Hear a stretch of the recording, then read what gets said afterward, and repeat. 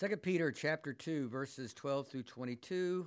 Fruit inspectors, this is part 5, and our title today is False Teachers Doom, part 2. I'm going to read these passages, and I'll come back and make comment on them. But these, like natural beasts, made to be caught and destroyed, speak evil of the things they do not understand, and will utterly perish in their own corruption, and will receive the wages of unrighteousness as those who count it pleasure to carouse in the daytime. Their spots and blemishes, and carousing in their own deception while they feast with you, having eyes full of adultery that cannot cease from sin, enticing unstable souls. They have a heart trained in covetous practices and are accursed children. They have forsaken the right way and gone astray, following the way of Balaam the son of Beor, and loved the wages of unrighteousness. But he was rebuked for his iniquity. A dumb donkey, speaking with a man's voice, restrained the madness of the prophet.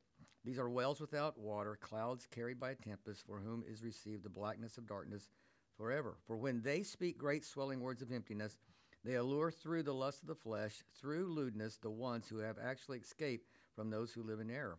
And while they promise them liberty, they themselves are slaves of corruption. For by whom a person is overcome, by him also he is brought into bondage. For if after they have escaped the pollutions of this world, through the knowledge of our Lord and Savior Jesus Christ, they are again entangled in them and overcome, the latter end is worse than from the beginning.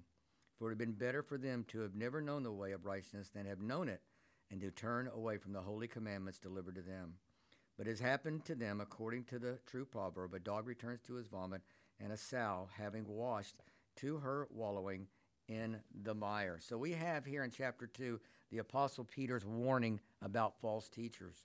And Peter's language that he uses is very strong about these false teachers. And even some scholars have said it's the harshest language in all of the New Testament. I imagine the encouragement to us in these passages it is serious business, that we never ever want to get duped into something that is not the truth about God, our salvation, and eternal life. It's one thing that a person would be incompetent as an electrician or a contractor or even a financial advisor.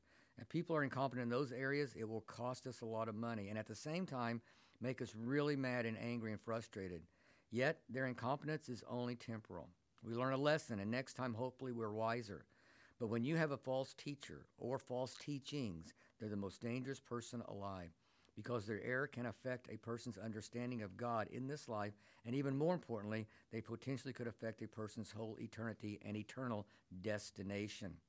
But understand the false teachers Peter was warning us about are those who were teaching heresy. We're not talking about doctrines that good, sincere Christians have differing opinions or views on. They are not essentials of the Christian faith. Peter's addressing errors that are so serious that if they were adopted by Christians, then Christianity would no longer be Christianity. And what Peter is showing us in these passages today, that there is a lot more wrong with false teachers than just their teaching. That these people have something very, very wrong on the inside. And we tend to think when we hear a false teacher or a heretic, we think that the sole wrong of their life is their false teaching. But besides that, they really have a good heart. It's just the teaching is false. We must understand that teaching false doctrine is only the tip of the iceberg. Peter begins to speak out about the motives of the heart, the depravity of their mind, and the debased character that is what's behind the false teaching. And the take-home point for all of this in these passages would inoculate us from ever falling prey to false teaching or false teachers for the rest of our lives. But back up in verse 10, it talks about they walked according to the flesh in the lust of uncleanness, which means sexual immorality. And of course, the apostles and all other teachers in that day talked and taught the importance of sexual purity and holiness in order to live a life that was obedient to God's word. But these teachers didn't teach or believe in purity or holiness towards God. They basically taught anything goes. It is not God who has given, isn't it not God who's given us these sexual urges? So just go with it. So what is in the world is wrong with what God has given us as a desire? They ignore the fact that our appetites are not originally how God created it. God created us with the appetite to eat. Do you think our eating habits today was the way he created us to eat? There is this thing called the fall in the Garden of Eden. And so to say that every urge that we have is from God and a part of his creation is to be completely ignoring the fall of man. Our appetites are not sanctified the way they were in the garden. Our appetites have been tainted and marred by the fall and by sin. It also says in verse 10 that they also despised authority. The only authority they recognize is their own authority. When a person despises the authority of God, then they are their own authority to themselves. You can't tell them anything. You can't reason with them that they should consider listening to God. They're just plain rebellious and prideful. You know, I think of Paul, the great apostle, how he put himself under the authority of the church there in Jerusalem. Paul never said, I'm going to go out and do my own thing for God. And yes, though Jesus appeared to him, knocked him off his horse as he's going to Damascus, and spoke his commission to him in what he's going to do for him and for heaven, yet Paul didn't go out unless he was sent out. Man would ratify that call on his life. It was the leadership of the church in Antioch that sent Paul and Barnabas out on their missionary journeys. It wasn't Paul's authority. He was under authority. And he and Barnabas were accountable to the church. Paul was under God's authority as an apostle, as a call on his life from God, no doubt. But he was not outside of God's established, appointed, anointed church authority. And it says in verse 12 that they speak evil of things they do not understand. Nowhere is that more true when they criticize the Bible and the clear teachings of the Word of God. One of the reasons is that they have not been born of God and the wonderful life that Christ gives us. Can you imagine teaching the Bible without being born of God? What are you going to say with any kind of conviction? What are you going to say with any kind of depth of experience? And of course, you're not going to teach on sexual purity because you know nothing about it. Unfortunately, there are ministers who stand up at the pulpit on Sundays and they are not born of God. Even some mainline denominations are full of them. They have no conviction. They have no experience in life of the Bible. They teach sin is okay when the Bible says it's not.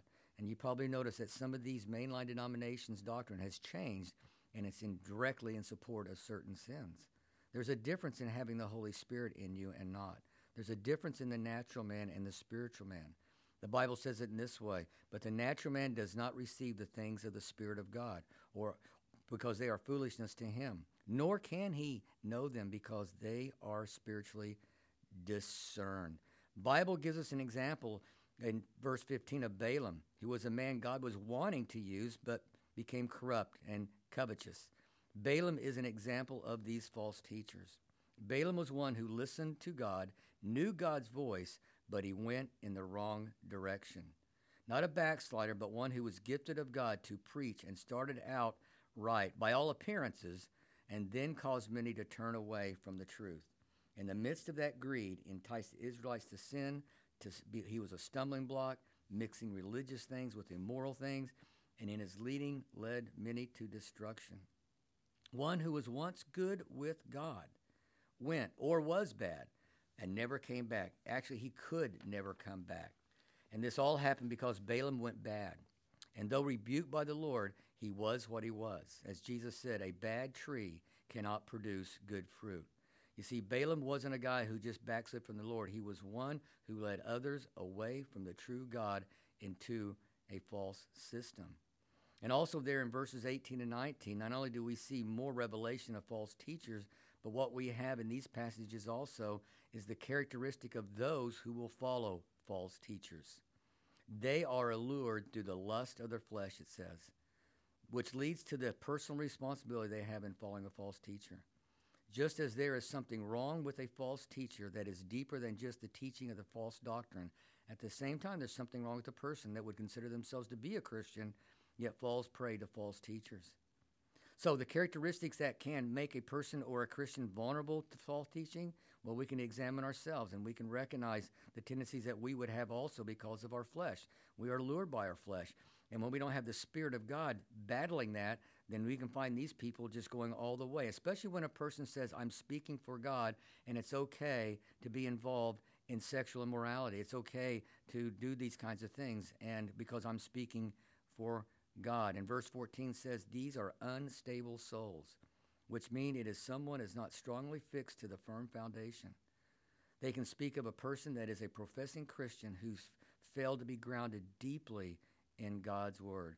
Thus, they are allured through the lust of their flesh. But today, people are accepting something as true on the basis of how it impacts them or how they feel emotionally when they hear it.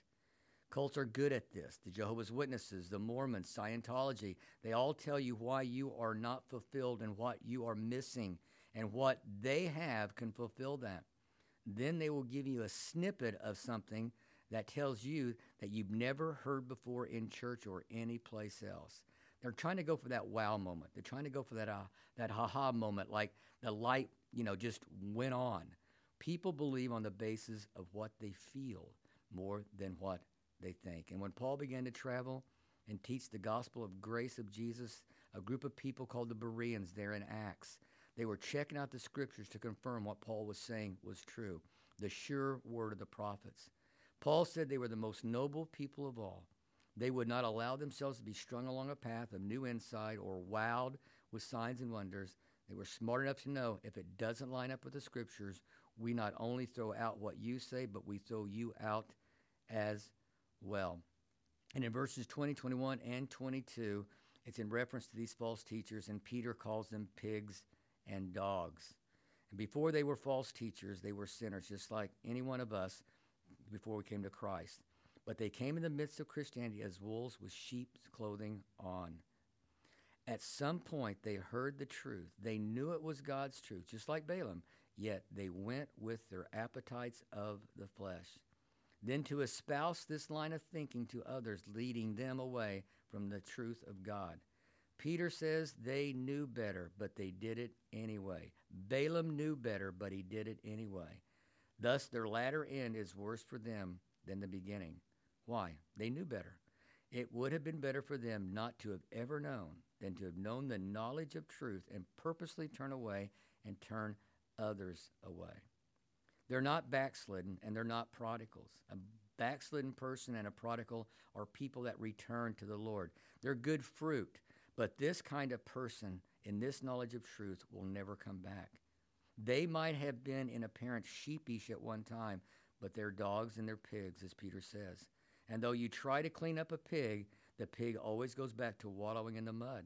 And though a dog gets out the poison in his digestive system, he goes right back to digesting it again. They are what they are. They're dogs and pigs. And like Balaam, God wanted to use Balaam, even revealed himself to Balaam. But Balaam was on a whole different track. He didn't just refuse the truth. He led others away from the truth. And even though they look good on the outside, and they say Jesus, they are corrupted with greed, lust. They are espousing a doctrine to you that endorses their greed and lust. It's not just them teaching false doctrine. It boils down to who they are on the inside. They were once right, it seems, and they've gone bad.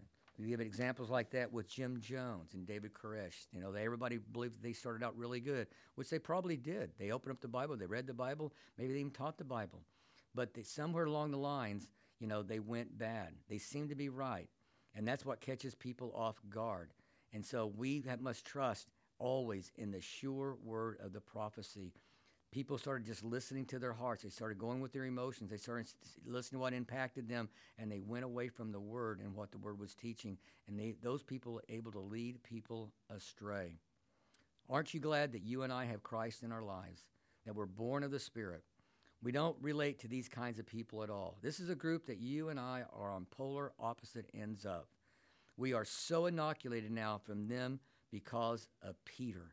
There is no chance of them ever coming close to persuading us. Once we have accepted the truth of God's word concerning his son Jesus and asked Jesus to come in our life and make him our Lord and Savior, the Holy Spirit resides in us. We are set free from ever being persuaded to go in another way.